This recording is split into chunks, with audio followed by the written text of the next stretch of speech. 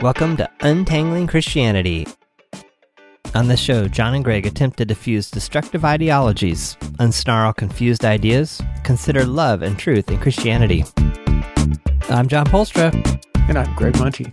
And we are back. You may not have thought we were gone, but as Johnny's back with a vengeance. He's back with a passion. This is so funny. So I confess to going through periods of time with this podcast where I am not really clear where it's going, where it's going. And I think in parallel, I'm also not clear, where I'm going. I'm not making fast enough progress. I'm not figuring things out fast enough and all that kind of stuff. And so you may have noticed that the episodes have slowed down a little bit. Greg and I are still talking, but different things have come up, transpired that we haven't recorded, or there just hasn't been something to record on, so we haven't. So we had a long conversation the other night about, how could we do things differently? How could we approach things? And then I remembered, and I thought, this always happens, and we were talking about this on Skype. Whenever I kind of get to that, it's happened 2 or 3 times now, where I get to the point of this podcast, there's really no discussion in the Facebook group, it's just been really quiet, and that's okay. Maybe this thing's run its course. And inevitably at the moment, not when I think of quitting, but I'm just I don't know. Someone new joins the Facebook group. So thanks, Lynette. You kicked things off again for me. So that led to some more discussion on a comment or topic I think Amy had left. And so the topic of today is apologetics. And some people have taken issue with Greg's criticism of the apologetics movement, and we're kind of going back and forth now to refine what exactly that is. And I'm finding it kind of fascinating because Lynette's contention was that Greg and I were doing apologetics in this podcast, to which I was like, well, explain that more, because we never set out to do this I'll speak for myself. I don't think, we never set out as we're going to do this podcast and win everyone over. It was, for me, it was help me sort all this out. I think this might make it for an interesting conversation, and maybe somewhere, someday, it'll help someone else. So let's record it. Yeah. And so anyway, now I'm kind of, I think, wandering, but I don't know. I think I thought maybe a first topic today is what exactly an apologist is, because I think your definition of is it someone out to prove someone else wrong. But in Lynette's description of how she kind of understood what we were doing, it was the dialogue aspect of it that seemed to fit. So what do you think of all this so far? Well, I'm glad that the fire is back. You're ready to go. Yeah, I love that. John just kind of pinks me and says, "What are you doing this afternoon?" And I'm thinking, oh, he's only thinking one thing: podcasting. And I love that. I'm really glad. I hear what you're saying about. I think Lynette and Amy have continued to stimulate this conversation around apologetics, Christian apologetics. And I asked Amy a question, really 5 questions. How do you see the podcast as being apologetic? Who do you see our audience as being? How do you perceive us engaging with that audience? What do you see our goal as being? You mean Lynette? Oh, did I say Amy? Yeah, I meant Lynette. Yeah, Lynette. And what do you think the outcomes will be? And Lynette, gave some give answers to those. Some longer answers and some shorter ones, depending upon how much information she felt she had. On the whole apologetics note, on the one hand, I'm pleased to hear other people's perspectives. Doubtless, I asked the question of Lynette because I was genuinely interested in what she had to say. In the same right, however, for myself, no, I don't see what we're doing as being apologetics or having the intention to be apologetic, certainly. Maybe is there such a thing as passive apologetics? In other words, I would like to think that, yeah, I'm not trying to win anyone over so much as let's talk about stuff. And if we talk about something that seems true or is true and you get it here, well, great. And if you don't, that's okay too. Yeah, and I'll just start off with the bomb. Like, just why not throw the bomb in right off and just have all the chaos and everything. Apologetics is what Christians do for non-Christians, and I'm interested in converting Christians to a better way of thinking and being. So you're an apologist to Christians. Well, yeah, you just don't like that word. Well, no, yes and no. I mean, I like it better than some words, but I don't think it's the best word to describe what we're maybe doing, or maybe I'm trying to do. But I'll leave that word alone for now. What the other kind of words I'm thinking, but I guess where I'm heading is, when you raise some of the issues that you have, I see you and I as being very, very much on the same page, where you're saying, hey, this doesn't work. This doesn't make sense. This has been the story and the message I've had from my childhood or my, upbringing, my church time. And, here's how it's played out for me. And short story hasn't played out too well. And, most of the times when we're talking about stuff, there's only been a couple of times where I can recall being really opposed to something you're saying. Like, I remember when you were talking about Christianity and you kind of were like, yeah, and it should be easy. And I was like, oh, well, hold on. Where did that idea come from? What about parenting? Well, we disagreed heavily about Dan Daly too. Well, yeah, there was some disagreement there too, but we brought him on and straightened all that out. Yeah, we had a great conversation. So I guess, I'm pretty apprehensive about the idea of seeing this as apologetics, because apologetics is fairly well defined. Now, one of the things I'd be very interested in doing is wondering about the expanding our sense of what, apologetics means, I guess. Can you try to... See, I just really don't think you can try to convert someone in the church. You can try to, But is it always meant for conversion? So this leads into... Well, finish your thought, and then I'm going to question that. Well, yeah, I think apologetics has as its goal, as its kind of approach, as its goal to put across a way of thinking, a way of reasoning, and maybe a set of beliefs that are accurate or more true. And it has as its approach then a kind of intellectual, epistemological orientation that would kind of walk into this matter. Obviously, if we're talking about what's true, what's not true, what's better ways of thinking, what are better ideas and better belief sets, we're talking about something that's going to be really guided and directed rationally. And I have issues with all of the above. I don't think that Christianity is... there are definitely substantial and essential components that are intellectually, that we apprehend intellectually, that are about truth and about knowledge, but so much of what I have read and everything that I've encountered. In fact, I don't know anything that I have read on apologetics or apologeticists or anyone. I don't know anything that I've encountered that isn't kind of about discussions about who God is, why God is better than atheism or this or that. And there's nothing in it that resembles real life. It's a kind of, at very best, it's a discussion. Usually it's a debate. It can be a dispute. And this is not the way I live my life.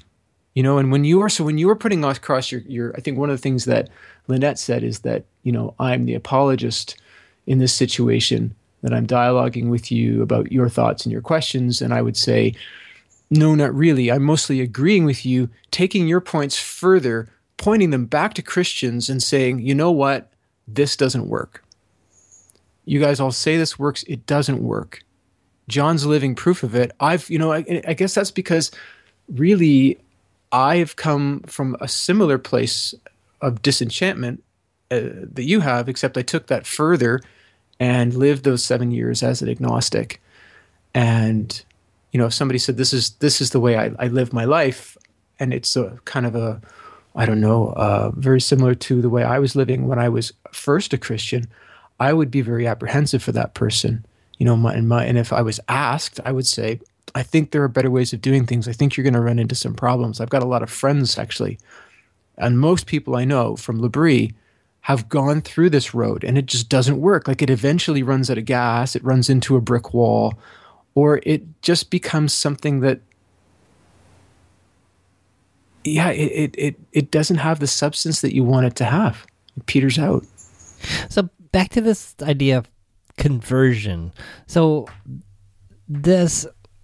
I think, though, that apologetics is often used to kind of bolster or protect people too. So I came across this idea in talking with someone recently where someone was going to be entering a new environment. They're kind of coming from a Christian environment. They were going to be going into a fairly secular environment. And the sense was, reading and preparing and understanding the arguments against atheism, and that, going into this new setting, that they could potentially be won over by these arguments for atheism that are so clear and compelling. And so it's important to kind of show ahead of time that those arguments, in fact, are false. And so I would see that as maybe that's more of the defending the faith part of apologetics versus the conversion part. But the problem I saw with it, or that I thought of personally, is I thought, wow, in college, I was reading and attending all kinds of classes like this so that, not so that I could defend my faith, but so that I could have one, so that I could understand it, so that it would make sense. And the problem was it didn't work. Yeah. I had all the logical arguments why. I could sit in J.P. Moreland's class on whatever it was called, and, he could rattle off any number of compelling arguments for God's existence. But it didn't make God any more real in my life. Mm-hmm. That's the part that's missing, and that's the part I wonder about. I'm not saying I'm swinging all the way over to your side on your thoughts on Ravi, but but to me, it really does feel like you were saying that the apologetics thing is very much an intellectual exercise, and I think the intellectual only gets you so far. So you equip this person going into this potentially hostile environment with all the right arguments, but if they don't experience God as real and this thing, I guess, that I'm looking for myself, it runs out of gas eventually. Like, you can't... It's like mentally assenting to being in love with someone. You can't. Like, it doesn't work. That is a great example, John. So I guess that's kind of... I feel like that's potentially... The shortcomings of the apologetics thing is... It may be intellectually sound, but does it really deliver all the goods? Can it really deliver the whole thing? Because for me, the missing piece is the experiential component. I don't know I don't know how they handle that, or if they talk about it, and I haven't delved into it or read any of it in years, and I don't really have an interest in reading any of it right now. But I do recall all of those being very, very step by step, very logical and, pragmatic and often very convincing and very compelling. But at the end of the day, if, this is all true and yet you don't sense or experience God, it's kind of like, well, now what? Well, I think you're right on. And I think there are kind of a couple of things I would add to that, if I may. I mean, one is you end up collecting. It's like I remember from my physics class, I was allowed to make a cue card. 3.5 by 5 or something. It's right as small as I want. Put all the formulas on there I want. And all those formulas aren't going to do me a darn worth of good if I don't know how to apply them, what the difference is between the one and the other, etc. Right? And this often is what seems to me to be the case with these people who focus on apologetics. This is not something they own. They're not, to go back to some of our language based on your mission statement, your personal mission statement, they're not owners of their own beliefs. You know, they've been brought up in this church. They have been told these things. They've learned these, like it's like going off to college or university and learning proofs of why God exists or why God, in a certain sense, you don't need that. Right? And I'm not trying to make this all down to personal piety and emotional response, because it's not. Right? And I'm not sort of prioritizing the emotions and the imagination and experience over the intellect, but I'm knitting these things all together on the one hand. And on the other hand, yes, I would totally agree with you if you don't have this sense of ownership and even knowing what constitutes ownership. So I would say that there has to be a strong sense of and understanding of being loved by God and loving God in return, and being struck by, being engaged with, and engaging towards and embracing the truth of who God is, which exceeds what's in the Bible. You know, I look all around me. I see a world that exists.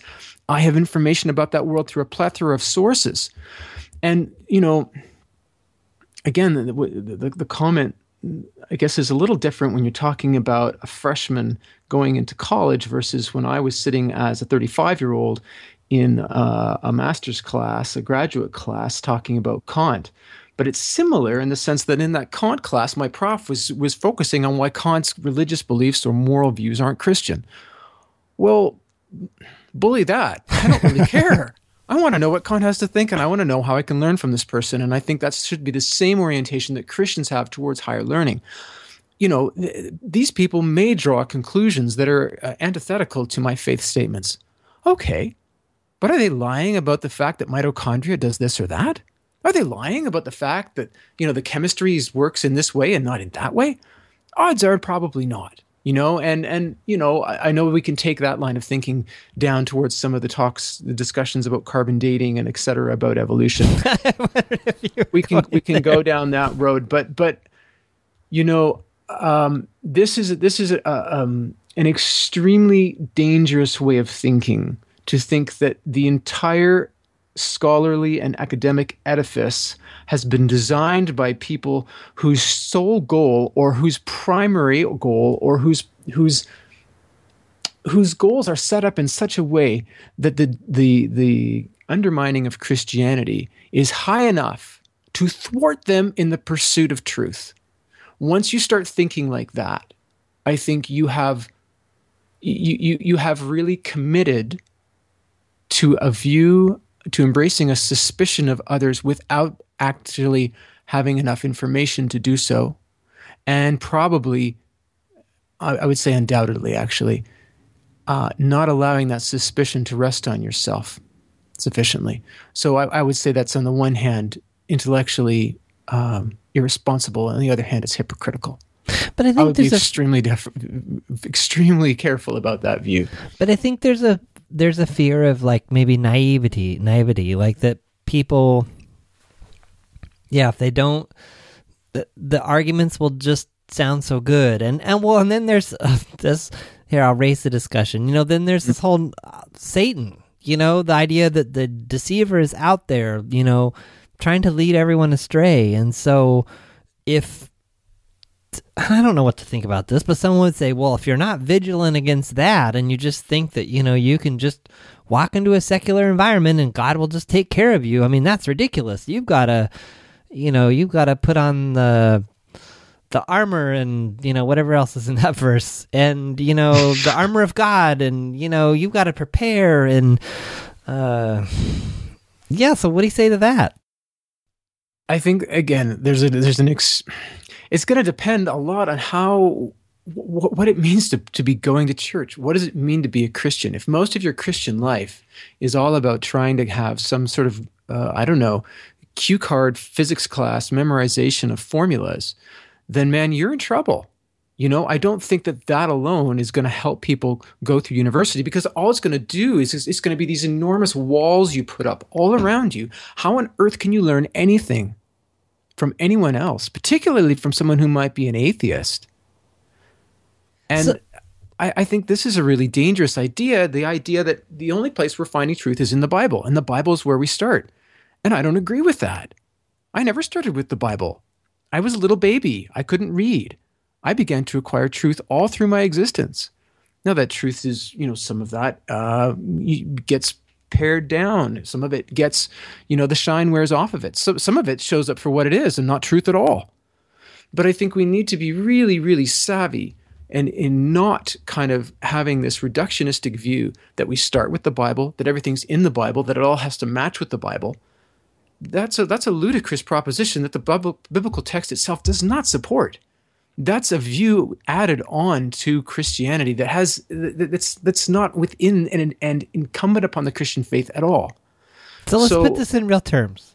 Okay. So I'm thinking one of your kids is getting older. I don't know how far they are away from college. Mm-hmm. At some point, they may go away to college and be on their own. What do you see in terms of preparing them? Like, are you thinking in those terms? Are you what do you worry about in that regard? How do you think of that? Honestly, I'm not concerned about it very much. And I know that may sound... That sounds like almost kind of negligent. Well, yeah, maybe, maybe people would take it that way. But again, my kids have seen, more than anything else, when you're talking about experiencing God's love and thinking about God's love, they understand the notion that God loves us through the fact that their parents, in really kind of focusing on God and allowing our family to be in community with a church that they love now and with people that they feel very loved by, known by, understood by. That's how Mama and Papa, my spouse and I, came back together after 20 months of separation. And that's a pretty big claim. Most people can't claim that. And there's some real authenticity in the reunion that my spouse and I have as a married couple. And, we put that forward to the kids. It's not like God did it. It's not like I sat back and kind of sat on the couch and flipped channels and munched potato chips, and threw back a few beer, and all of a sudden I'm reconciled with my spouse.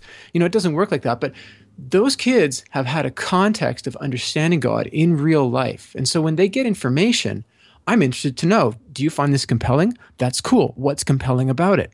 So those are the conversations you have with them. Yeah, absolutely. And I trust them to come and talk to me about stuff. And if they make up their minds that God doesn't exist, I'm interested to know what compelled you about that. What do you do with some of these other things?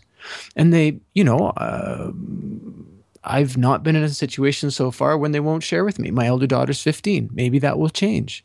But I know that, when she gets frustrated by stuff, just because of the way our family has been working, where we are very open about discussing, issues relative to whether it's a church situation that's gone awry. I mean, my kids have lived through bad church situations already, and then they've been in the presence of my spouse and I, their mother and their father, as we've been talking to other families who've lived through situations with that same church where things have gone very badly awry, where people have been very deeply hurt, and they've had to process this stuff. I don't expose my kids to everything on an adult level, but some things they hear and they come across, and I can't do much about that. Other things I expose them to at what I think is the appropriate level. So I guess there's a degree of preparation long before some Christian individual is of college age and goes off to a higher learning institution.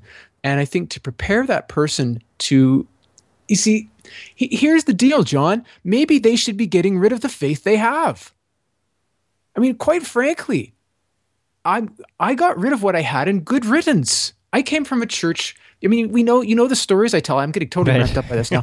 But I mean, I'm just thinking about this, and I can think about the people in my head, and half of them have totally walked away from the faith, and I understand why. And the other half, the people that I know that are still in it, I mean, some of these people are doing bad things. I mean, bad things. They're hurting a lot of people. And I've got some firsthand and really, really reliable secondhand information about this. I'm not, shooting the crap here. And so maybe coming out of some of our churches, going into some place where people, A, have the space to think for themselves, B, are presented with other ideas, C, hopefully they've got enough solid relationships with people they trust and people who are good advisors and counselors to be able to weigh up that new information well. Like, in other words, the best preparation I can give my kids is the skills to weigh things up well, and some reality checks, some normalization to say, hey, you know what? You're going to go in there and you're going to hear a lot of things. And that's going to be difficult to work with. I'm going to give you an example of something that happened to me. And I think this is really relevant. The church group where I'm leading the discussion group, we as a church, not globally, but the movement has been made and the idea has been presented and grasped by almost 50% of the church. I would say we're about 40% now, that we have to do something about the Syrian crisis, the Syrian refugee crisis. And so the request was made, and I certainly accepted it, that the morning discussion time that I lead at 10 o'clock on Sunday mornings would be dedicated to discussing Syria. And that was last Sunday. We've decided to continue that. And in my mind, I'm happy to continue it as long as other people are happy to have that as the topic for the day. So every morning at 10 o'clock, we're discussing Syria, not just to talk about it, but to inform ourselves, to plan as a group, to try to network and partner with other churches to inspire and invigorate other areas, to consider joining with us, and to find groups, NGOs, etc., that we want to direct money towards, whether that's relief efforts, whether that's development efforts, or whether that's sponsorship efforts. So this is your same discussion group. You're still facilitating it. It's just that the subject right now is switched to the refugee crisis. Yes, and it's blossomed. It's now got, like, as I say, 40% of the members of the church attendance in the adults is coming there. To this group. Oh my gosh, they're coming to this group. We've got a private Facebook group going.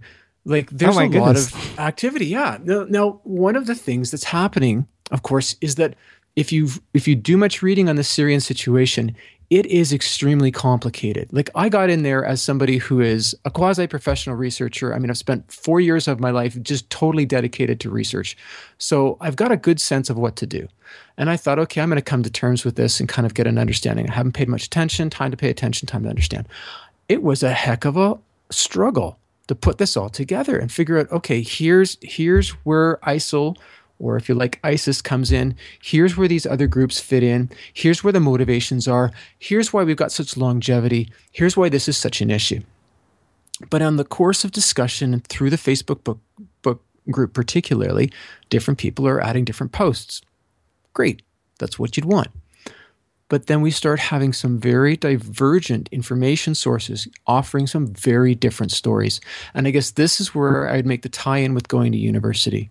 So if you go to university and college as a freshman, as an 18, 19-year-old, and you are exposed to new ideas, one of the things that's really, really important and really tough at the same time is knowing how to deal with that information. So in this particular case, a couple of posts were made, and I looked at them and I just thought, something's weird here. So I took some time, and this is another thing. So normalizing this, engaging with new information takes time. Doesn't matter how smart you are. And it really doesn't matter too much how experienced you are. I've got a lot of experience, in this, and it took me a long time, but I began digging. The story was put out. It was put out, I think it was attributed to the 11th or 10th of September. Its references were to German newspapers. It was about a Moroccan citizen fleeing from Spain who is an Al-Qaeda promoter and recruiter who was caught in Germany, and also with false papers, and that there are a flood of false Syrian passports circulating, particularly in the EU, because the Syrians are identified as refugees. They have the right to apply for refugee status, maybe above and beyond most other population groups. So, of course, if you got a Syrian passport, it's like a key into Europe. Great idea. The article was about Al-Qaeda people infiltrating into Europe with these false passports. And wouldn't you know, here's this Moroccan guy that's been caught with false papers in Germany. Big story. Well, I go and I'm just checking and I can't find this story. I can't. So I eventually, here's what I find, and this is some of the dirty pool. Maybe you'll find this in a university setting. I certainly found this with this story. This particular website had linked together two stories that were not linked at all. In fact, they're 33 days apart. Whoa. But the way that they presented them to sort of give a 1-2 punch, the one punch of false documents are circulating. Who knows who's going to come in? Oh, look who came in. We've got this person who is nothing other than an Al-Qaeda supporter and recruiter. And, the reality was these two events were separated by over a month. They're completely unrelated. But it wasn't until I dug enough through and tried to find these things. And again, because these are German sources and my German is kind of like, I can get 5 words out of 15 in a paragraph. It's not enough to read. So eventually, through enough work, I found that. But again, I guess fact-checking and these types of things are part of what it is to live as a human being. They're part of what it is to live in a complex world. They're not something that is just sort of unique to Christians and then, it's this whole defending the faith thing. I think that article you and I read some time ago, about 3-4 months ago, about, this person talking about her experience in high school and how she was constantly ready to defend the faith. But what she realized is that after 4 years in high school, she'd really just thrown up a lot of barriers. There weren't too many people, in fact, maybe nobody, interested in attacking her or harassing her, but that she, by being so defensive, had really cut herself off from so many opportunities. And I guess that's what I would think. Well, it's so subtle. It's so subtle. There's like what I hear you saying is focusing on practicing kind of, and it sounds like that's what you're doing with your kids, kind of almost training them to think and to question and to analyze and evaluate, which is totally different than here, this is the proof for why it's impossible to be an atheist and God exists. Yeah. That's a totally different... Yeah, and then you end up like me with just like lots of facts and like, well, according to this archaeologist and this, this had to have happened and it probably happened around this time. And so therefore Jesus was real. And, then, or this other person's like, well, look, here's proof that Jesus rose from the dead. Mm-hmm. And it's like, oh, okay, yeah, I guess that all makes sense. So... But it's not compelling, right? Well, the presentation could be compelling, and it can be like, okay, yep, I can check the box. I can say with confidence that I can see how there's historical proof that Jesus rose from the dead. Okay, it's compelling from a logic or a case building. It's like presenting a legal brief. It's like, okay, well, we have this webcam that shows that this person that looks like this person, this suspect, was at the ATM at 12:01 a.m. And then we see in this picture from this other webcam from this other building, we see a knife in this other person's hand. And, you kind of piece it together and you're like, yeah, that person probably committed the crime. Mm-hmm. And so in the same way, these you build this case that this is what happened. But yes, for me, without the experiential connection to what it means. So yeah, I don't know. I'd like to pick that up another time. I think where I'd like to pick up is, the Jesus dying for our sins, and we've had some back and forth with the listener on that. And sometimes I think we should clarify more exactly like what do we mean by sin. And I think as you and I've talked, some different definitions have come out, but I'm not really satisfied with it, what any of those are. And now we've kind of, I think, wandered kind of off topic, but well, let me throw something bring us back. Well, I just want to throw you back to the legal brief, because I think that was a really good presentation. And that's, I think, what tends to be part of, I don't know how someone, in other words, if I'm talking to somebody about something that's really important to me, I'm usually telling them a story from my experience, right? And so instead, when you're talking about presenting proofs or listing reasons why something is the case, in the situation of, let's say, a legal brief concerning an assault or an attack or something like that, I would say that's convincing. I would be convinced by the evidence that whether I'm doubtful or whether I'm no longer doubtful, that this situation more or less took place in more or less this way. But I think there's a large gap between being convinced that something that the facts are accurate and being compelled to act in a certain way on those facts. And then on top of that, there's this whole difference in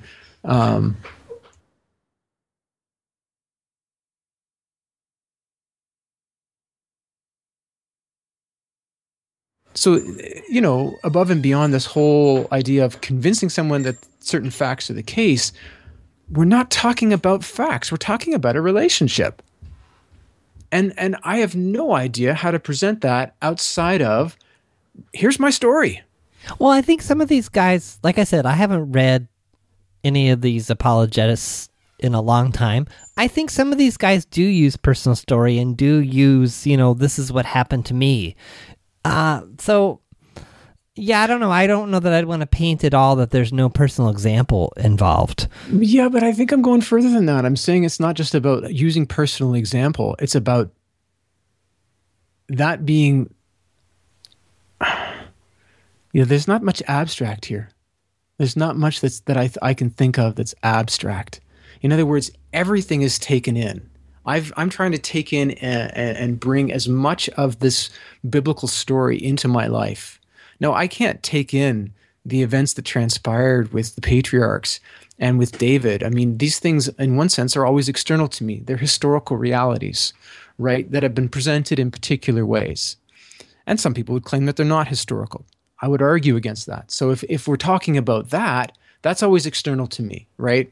My reasons for thinking that they are historically valid and tangible are not part of my own lived existence. But when it comes to the significance of some of these things, that's something that's always touching us, that's always connecting with us. And why? Because it can't be meaningful to you and authentic if it doesn't. So I have no sense then when they're, in other words, the very approach of beginning a dialogue with somebody or whatever it is, slipping somebody a track, maybe that's, at the bottom of the totem pole. Maybe that's the lowest form of interaction for some of these folks. But in any event, but I would, I don't know. I guess I would close it out with two things. One, I think there are, I don't know. I know I've heard testimonies and people that have said, I read this book by this apologist and, all of a sudden I was hit by a lightning bolt and I realized that this was true and I've never looked back. So I don't want to say there's no value in it. I don't know. I just wonder if maybe there's a portion of the world that this approach does do something for them, and it does fit the way that they're wired. It just, I know I can say for myself, it didn't work. It isn't helpful. And so when I'm questioning it, I'm kind of walking through it from that perspective of, I just wonder if something's missing if you don't have the experience piece. So, so I don't know. Should we throw it out there to the listeners? If they, I'm curious what other people think of this. If you have ideas or thoughts, and write them in. And what really helps us too is to tell us why you think a certain thing. So if you think something's wrong or right, either way, why you're thinking that or what you're basing it on and kind of how you get there, definitely helps us kind of keep the conversation going and moving things forward. Absolutely. I want to throw two things in there. One, I think you're taking us towards a discussion of postmodernism. Really? And I'm happy about that. Yeah. Because when you're talking about types of people this works for and types of people that it doesn't, I don't know so much about wiring as about some of the ways of seeing the world that we've imbibed. And I think increasingly, particularly in the West, those are postmodern ways. Not solely, not entirely, but increasingly. And I think the majority at this point definitely would be various postmodern ways of kind of seeing reality. And I would throw to the listeners, I would say, if you're positively oriented towards Christian apologetics, maybe this is, my thought is, tell me not just why, but offer me some of the things. What is compelling to you? What is not just convincing in the sense that you assent to it, but compelling in the sense that it persuades you to act? And I'd like to know how these ideas, facts, scripture verses, it's particularly scripture verses that I'm like, really? You're going to give me scripture verses about this stuff? Most of these people have heard this, but if, again, we've talked about this for a long time. If you don't adhere to the authority of scripture, what does that mean to you? So give us that stuff and tell us what's compelling and present it to us in the way that you would want it presented to you, that you would find it compelling, because that, I think, would be really informative. I think that'd be really valuable. Say just a tiny bit more about the scripture verses thing. I'm not sure I understood that. You're saying that quoting a verse as support for something doesn't do anything for you, or does? Well, it does for me in the sense that I am a Christian, but if I'm having a conversation, I remember you talking a while ago about a friend who was having a conversation with a Jehovah's Witness, and that person said, hey, you can come along, you can do whatever you like, just don't bring your Bible, because I don't happen to believe that the Bible has any authority. So if you want to tell me why something's right and why something's wrong, right, then that's great. But don't quote scripture at me. And I guess I would want to say that too. If you're going to present something to me as though I were, someone that you were, trying to convince of something, which, again, that the whole mentality doesn't work for me, right? That whole mentality is not how I'm built. It's not what I think is the right way to go about it. It's not how I live my life. It's not what I would advocate. And I don't think it's what, in the 21st century in the Western world, is the right way to be reading those scriptural verses that talk about making disciples. And I know, sorry, that was a huge door handle bomb. Just let a bomb off there. But yeah, throw us that stuff. And if a scriptural verse is compelling to you, cool. Explain why. And just pretend it's like a piece of a play and act it out. Like, I would tie this scripture verse in with this situation that happened to me. I would make it real in this way. Or no, it's real enough on its own. All I need to do is present these things, and I would tie these things together in this way. Give us something that we can hang our hats on and we can understand a little bit. And that would be really helpful.